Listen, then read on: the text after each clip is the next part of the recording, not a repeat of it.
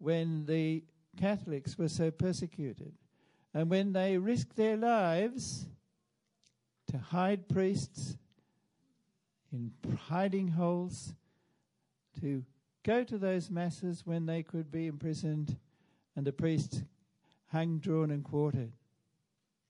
They appreciated what we have. Here in Australia, we only have to drive 10 minutes around Sydney and you'll find a church. You'll have a choice of times. And yet, even in Sydney, which Archdiocese, which actually has the highest proportion of attending Catholics in Australia, 15% above the national average, even in Sydney Archdiocese, 85% don't bother to come. So this feast is the Feast of Corpus Christi. It's the celebration of this gift of the Eucharist that Jesus has given to us. And the Second Vatican Council said that the Eucharist is the source and the center of our Christian life. We need it.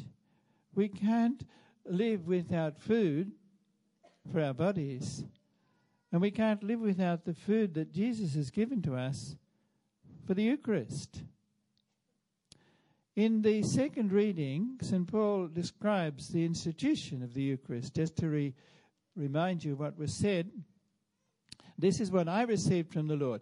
He wasn't there himself, like the apostles. When he says, I received from the Lord, maybe the Lord gave him a direct revelation. Maybe he heard it from the others. On the same night that he was betrayed. So the context of this gift is the night of the betrayal. The Lord Jesus took some bread, thanked God for it, broke it and said, this is my body, which is given up for you. And then, do this as a memorial of me. Then he took the cup. This cup is the new covenant in my blood. Whenever you drink it, do this as a memorial of me. Therefore, every time you eat this bread and drink this cup, you are proclaiming his death. If people stop coming to Mass, they can't truly understand what it is. And it is a serious obligation. If you read the Catechism of the Catholic Church, if you miss Mass 2 or 3 Sundays without any serious reason, you can't come to communion then the next Sunday because you're not in a worthy state. You've seriously offended the Lord.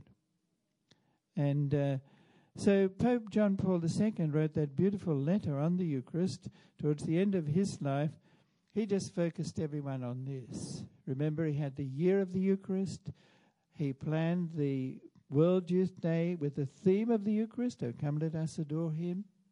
He had a synod of bishops on the Eucharist, and he wrote this last encyclical was on the Eucharist. He wanted to bring us back to the central, most important thing of all. So just commenting then on the words that we had in the second reading. He says, the words of the Apostle Paul bring us back to the dramatic setting in which the Eucharist was born. The Eucharist is indelibly marked by the event of the Lord's passion and death, which is not only a reminder, but the sacramental representation. It is the sacrifice of the cross perpetuated down the ages. I like to compare what happens at Mass with what happened during the centenary of Anzac. The Anzacs were, they died 100 years ago on the shores of Gallipoli. And when they had the centenary, thousands of young Australians went to Gallipoli and they had a dawn service. And they had a memorial service to remember those young men who had given their lives, so many of them. But this was remembering something that happened 100 years before. It wasn't making anything present. Those were all dead and gone. You couldn't bring them back. It was remembering a past event. Now, what we do at the Mass is not just remembering a past event. It's completely different. Because, as Pope John Paul explains to us, he says, it doesn't remain confined to the past, since all that Christ is, all that he did and suffered for all people, participates in the divine eternity. and so transcends all times. And that's where our little minds find it hard, because we are bound in time and bound in space. We can't be in a whole lot of places at once. God is everywhere. The past for us is over and gone. The future isn't here. We only have the present moment.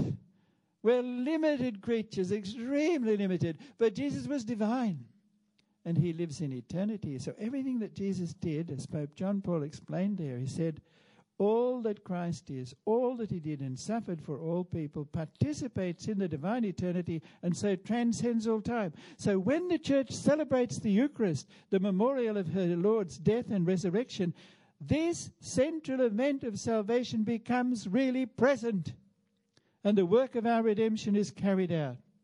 This sacrifice is so decisive for the salvation of the human race that Jesus Christ offered it and returned to the Father only after he had left us a means of sharing in it, as if we had been present there.